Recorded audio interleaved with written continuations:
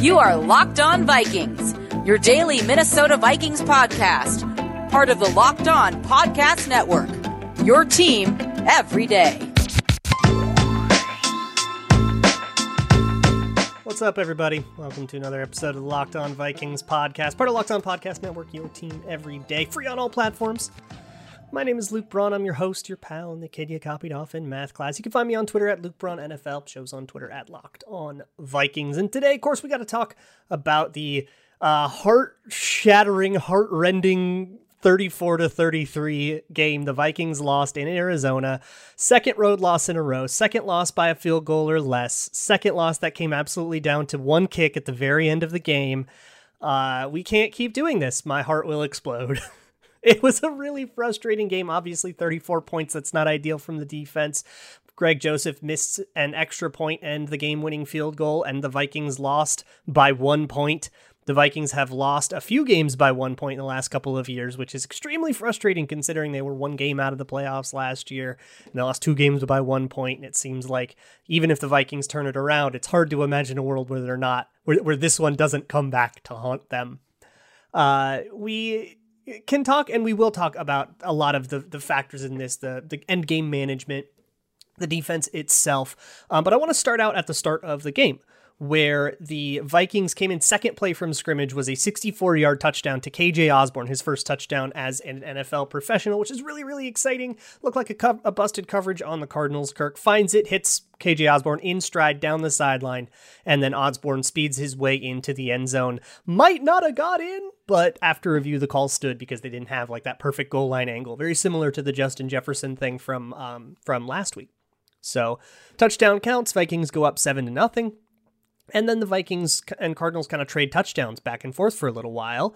But on the third touchdown the Vikings score, Greg Joseph misses the extra point. So that factor of the both offenses basically dominating the defenses in the first half. The first half ended 23-24, and then things calmed down in the second half. Both teams scored 10 points. But that first half was electric, and offenses going everywhere, every which way. Being able to move the ball kind of at will. And so defensively, and I'll talk about the defense next. So let's focus on the offense here. Defensively, obviously not ideal. There's a lot of stuff I want to say there, but the offense was really good. And I am doing game recaps over at Zone Coverage, which you can find at zonecoverage.com. You can find my recap of this one. And in those, and also on Twitter, I'm doing the Cousins Chaos Meter, which is somewhat of a joking thing, measuring how chaotic Kirk Cousins' performance was. If you're watching on YouTube, it'll be up on the screen right now. And in this one, I am putting Kirk Cousins in the perfect green. This is peak Cousins. Cousins was optimal Cousins. I don't think you can ask for anything more from a quarterback than what Kirk Cousins did. He broke the pocket. He scrambled. He made plays that weren't there. He just ran for yards. He outrushed Kyler Murray, which is insane. He was accurate. He was, I think, appropriately aggressive. I know a lot of people really get mad about checkdowns. I don't know. You have to kind of watch the tape and see if there was anything open downfield that he missed. You obviously can't see that on the TV. So I reserve the right, as always with the Monday show, I reserve the right to take this back if I see something else on tape. But from what I saw in the game, it seemed like Kirk Cousins was more or less making the right decisions and throwing the ball where it needed to be. A few incompletes here and there, a few nitpicks you could make, and I might make those nitpicks because they're fun to talk about. Should he maybe have read this differently pre-snap or whatever? But don't let that take away from the headline that Kirk Cousins was phenomenal in this game. This is one of the best Kirk Cousins games we've gotten from him as a Viking, and it's a huge shame that thanks to kicking woes, we don't get a W out of it. So Kirk was awesome, and I also want to shout out the offensive line, which was awesome. The line really dominated Arizona at the beginning of this game. From the first half, they were punching huge holes for Dalvin Cook to run through. Kirk Cousins was protected very well. It was a phenomenal first half for the offensive line. The second half wasn't terrible, wasn't great. It was just okay. So it was overall a good game for the offensive line. A great game for Kirk Cousins. Great game for Dalvin Cook. Goes over, I think, 130 on the game. Cousins only has like 244 passing and 3 touchdowns. And a lot of that 244 came on the big, long, blown coverage play. So that yardage total feels a little bit underwhelming considering how good it felt like Kirk Cousins played. But a lot of that is just because they didn't need him to pass. There were a couple of drives that were just like Dalvin Cook run after run after run after run touchdown. And all the touchdowns were scored by Kirk Cousins and Nick Vigil on a pick six in the second half, on the first drive of the second half. Again, we'll talk a little bit more about the defense, but I just thought offensively, the Vikings did, and I'm going to take a little bit of a victory lap here. The Vikings did exactly what I wanted the Vikings to do. I wanted them to condense the field and run down the throat of this speedy speedy Cardinals defense. The Cardinals, I mean, Isaiah Simmons and Budda Baker and Zaven Collins and all these speedier players have so much range that if you try to beat them with spacing, they all just cover too big of a spot and they can kind of blanket the field. Put them all in the middle of the field and have them push, and the Vikings could push them out of the way and run on them. And I think that was a huge reason the Vikings were able to kind of keep up blow for blow with the unbelievable things that Kyler Murray was doing. So I want to talk a lot about the defense. I want to talk a lot about the end of the game there, and we'll get to that. But first, Vikings fans, I want to talk to you about Get Upside. It is an app that lets you make up to 25 cents for every gallon of gas every time you fill up. It is, you can download the app for free in the App Store or Google Play right now, and you can use promo code TOUCHDOWN and get a bonus of 25 cents per gallon on your first fill up. That's 50 cents cash back. Don't pay full price at the pump anymore, especially with gas prices getting so high. Get cash back using Get Upside. Just download the app for free, use the promo code TOUCHDOWN to get up to 50 cents a gallon cash back on your first tank. If you drive a lot, you can make up to like $200-$300 a month in cash back, and there's no catch. The cash back gets added right to your account. You can cash out anytime to your bank account, PayPal, or an e-gift card for Amazon and other brands. Just download the free Get Upside app and use promo code TOUCHDOWN to get 50 cents a gallon back on your first tank. That's code TOUCHDOWN on the Get Upside app, free on the App Store or Google Play. So let me talk to you about the defense, because obviously, 34 points, bad result, right? We get that. And I put out a tweet, and it's a tweet that I'm going to defend. I'm going to spend a lot of time defending this take. I thought Mike Zimmer called an awesome game. And I know that you might have just thrown your headphones off. You might want to shut down the podcast, but bear with me here, because I know it's a hot take, but I can defend it. I thought Mike Zimmer called a very, very smart game against what Cliff Kingsbury usually does. Kingsbury is an option coach, and Kyler Murray runs the option. And we talked a ton this week about how to defend the option. Everybody has to be really responsible and be where they are. When the Cardinals tried post-snap read type plays, which is the bread and butter, it is the backbone of their offense, those were shut down. The Cardinals could not get any free gimmies in this game, and I think that is wildly impressive. I think that is awesome that Mike Zimmer and his defense managed to do that. Now, how did they score any points anyways? Kyler Murray did ridiculous things. I mean, look at the touchdown drives here.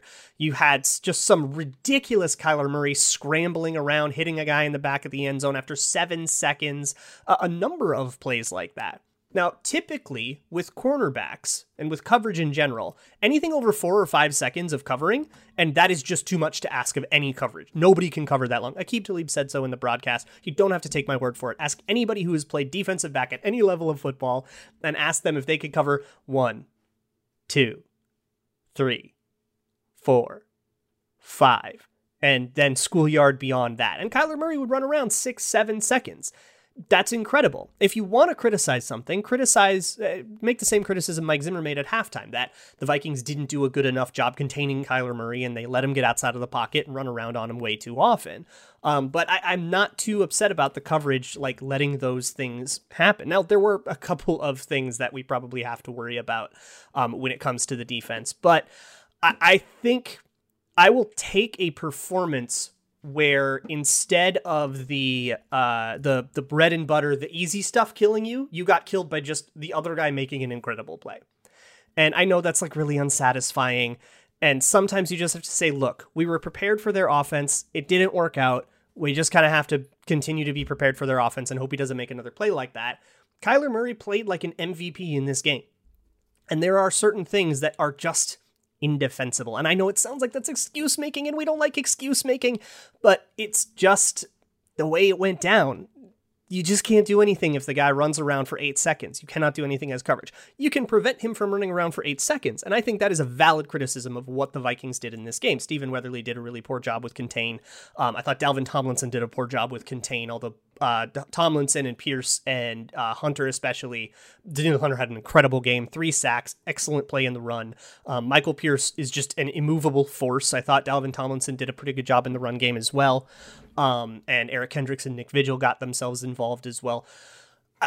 I thought there was like the routine, the bread and butter stuff was very good. And I thought the Vikings defense outplayed the Cardinals offense when it came to the simple stuff. But that just doesn't ring very true when you start talking about the Kyler Murray crazy plays. And Kyler Murray just outplayed everybody else on the field. He was just better than everybody else on the field because he's Kyler Murray and he's having this insane year and he might be in the MVP race. He probably should be right now. And maybe he'll stay that way. I don't feel particularly critical of losing to that. It just kind of seems like you got to tip your hat to Kyler Murray. He just made some incredible plays.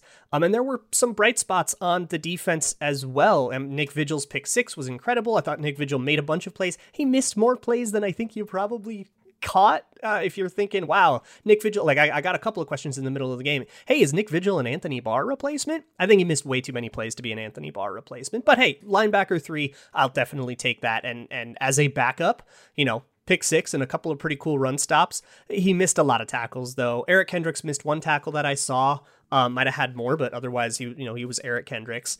And the back end I already kind of talked about, just got hung out to dry by the defensive line, not being able to contain Kyler Murray.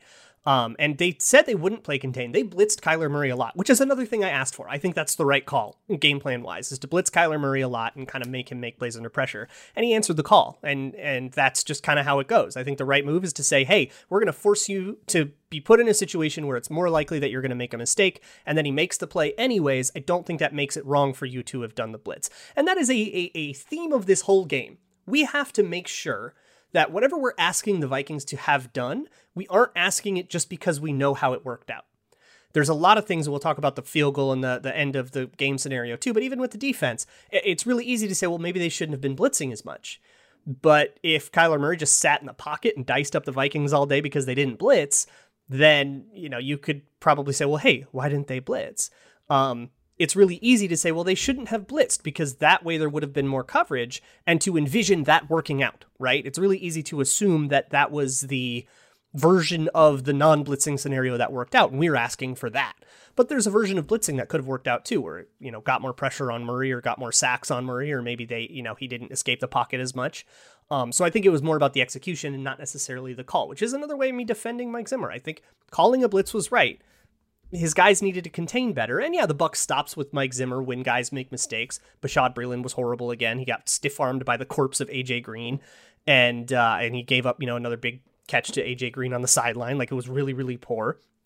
But all in all, I'm not worried about the defense. I'm worried about being 0-2 because of the history that 0-2 has. Like, you can't get those wins back. But this team doesn't feel 0-2 to me. And that's probably because they're, a point differential of -4. So I think overall, the way the roster is constructed, the way the team is playing, if I were in the room, I would not tell them to start changing everything and change course. I would head into the Seahawks game, game plan for them however you're going to game plan for them. I'm fine with that. And I don't necessarily think the Vikings need to go, changing up a whole bunch of stuff. I guess I probably more than most fans am willing to just accept that the guy across the field from you made a hell of a play. And sometimes you just have to shrug and tip your hat and move on and not try to over adjust to that. So I support what Mike Zimmer did in this game. I am left in awe of Kyler Murray. And I guess I don't think that losing to a performance like that is a particularly poor reflection. I think the dude just made a hell of a play. Give him credit where it's due. I want to talk about the end of the game, though, because that's another thing that people are going crazy on Mike Zimmer about. And I think, again, I'm going to kind of defend him. But first, let me talk to you about your car. If you're a do-it-yourself kind of person and you're looking for a place to get car parts, I want to talk to you about all the kicks and stuff and the end game scenario and all that stuff, because that's another place where I'm going to defend Mike Zimmer a little bit. But first, let me talk to you about your car. Your car is very important, and you should definitely take care of it. If you're a do-it-yourself kind of person, if you want to save a buck, instead of asking a mechanic to change your oil, they'll charge you like $80. You can buy some motor oil for like $20 and learn how to do it yourself with a YouTube video or whatever. And if you're looking for a place to get that motor oil or whatever it is, if you're, a deeper, real car, gearhead type of person, and you want to get car parts, head on over to rockauto.com. It is an aggregator for car parts that lets you buy directly from the manufacturer instead of having to go to a retail joint, ask them if they have the part in stock. It'll be shipped in 2 to 4 weeks or whatever. Just go to Rock Auto and have it shipped directly to your door and save a buck too, because you're cutting out that middleman. You can find that at rockauto.com. Just enter your car's make, year, and model, and it'll sort through all of their gigantic catalog. It's a huge, crazy big catalog of car parts, and they will sort it all out so you're getting something compatible with your car. And at checkout, there's a How You Heard About Us section. And if you could just let them know that Locked On sent you, that would be great. Because if you don't, the bunnies are going to start committing cyber crimes. Rock Auto, amazing selection, reliably low prices, all the parts your car will ever need. I also want to talk to you about your TV watching experience. If you're watching a game, maybe you've got, one device that's got the game streaming, one device that's got, highlights going, like maybe you're watching that on your phone. Maybe you've got something else for like watching all of the paid TV services and stuff. You got all these devices and logins and all this stuff, and it can get a little bit bogged down. I want to introduce a new way of thinking about it called DirecTV Stream. It's DirecTV Stream, and it allows you to consolidate all of those services and get your TV together. Bring your live TV, your on-demand favorites together like never before, so you can watch your favorite sports, movies, and shows all in one place. Never need to buy another device, and the best part is there's no annual contract. So get rid of all that clutter, get rid of all that confusion, and get your TV together with DirecTV Stream. You can learn more at directtv.com. That's directtv.com. So let me talk to you about the end of the game. So here's how the end of the game went down, if you missed the game. So the Vikings get the ball in a 2-minute drill down a point. They were down 1 point, and conspicuously there was a missed extra point earlier in the game. So it's 33-34. Would have been a tie game if Greg Joseph made his damn extra point, but he didn't. Alas, here we are. So they drive all the way down, and Kirk Cousins does a really, really good job on this drive, as he has been doing all day. They get all the way down, including a phenomenal 3rd and 10 conversion on an out route to Adam Thielen, another really good conversion to KJ Osborne, which ends up setting up the Vikings for a 37-yard field goal attempt. The Vikings have about 40 seconds left on the clock and 1 timeout remaining when when KJ Osborne catches that pass. They get up, they get to the line, they wait for the clock to go all the way down to like 2 seconds left, and then they call their timeout. They make the kick. Greg Joseph pushes it wide. Vikings lose. That's how the game ends. Unbelievably frustrating. So there's a lot of stuff to talk about there. But mainly it's the decision to let that clock wind down that I want to talk about. And I think, again, a lot of hindsight is going in this. For one, a lot of people are making the point that they wish the Vikings had gone for a touchdown, which makes no sense to me. The more common critique is that they should have pushed a little bit further and made the kick a little bit easier than a 37-yarder, which I'll address as well. But the they should have gone for a touchdown is insane. As snake-bitten as the Vikings are with kickers, and boy, howdy are they snake-bitten. You can't say that the Vikings, that it would be easier to score a touchdown than it would to kick a 37-yarder. I mean, that kick, 37 is not a long kick. And I do not think it is unreasonable to consider a 37-yard kick as an automatic proposition. It is 4 yards longer than an extra point. And Mike Zimmer, after the game, he said that, he had missed an extra point, but he made 2 50-plus yarders, so I felt confident in the kicker. And maybe that's a mistake because Greg Joseph had such a difficult time. But in preseason and training camp and stuff, Greg Joseph had like a really, really bad summer. Good game last week, bad game this week. And it kind of feels like, couldn't you have seen this coming? So maybe that's the mistake there. But I don't think the mistake of letting the clock run down is one that I'm like particularly bothered by. So here's the way that I see this. So when you're driving down for a last second field goal, and forget this particular game and this particular situation in the history of this game and stuff, and forget the Vikings scarcity. Just think like super, super generally. You're driving down, every additional play carries a risk. Not only the risk of, like fumbling, like what happened in week 1, but the risk of a holding penalty, a sack, even just a 2-yard loss on a run play that didn't work, or, the worst stuff, a fumble, a turnover, a interception. So you kind of have to choose the point at which you are no longer going to add additional risks to your drive. You just have to kind of pick a point. So I ask the question, what is a reasonable cutoff point in general? Think about next time the Vikings are driving down for a last-second field goal. They're about to play the Seahawks. That one's going to come down to the last 2 seconds. It always does. It's just a fact of nature. So when they're driving down for that last-second field goal, what's the cutoff point? Should they move it past 37 yards? Should they, is under 40 good? My guess is that they said, yeah, anything under 40, we're going to say Greg Joseph should be able to make that. And he said he thought it was automatic. Zimmer did. The problem is missing a 37-yard kick. Like, that is obviously the biggest and most improbable mistake here. And quibbling over whether or not they should have attempted a 37-yard kick just feels a little silly to me.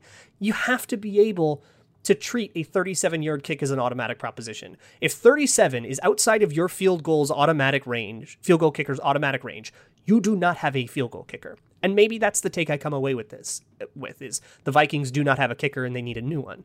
And they need to get rid of their guy and get a real one in. But I can see why, and I'm sympathetic to Zimmer saying, well, he made a couple 50-yarders. I felt okay about it. But you just can't coach a game if you can't trust a 37-yard kick. It'll make you make all sorts of bizarre clock decisions. And you just have to pick your spot and stick to it.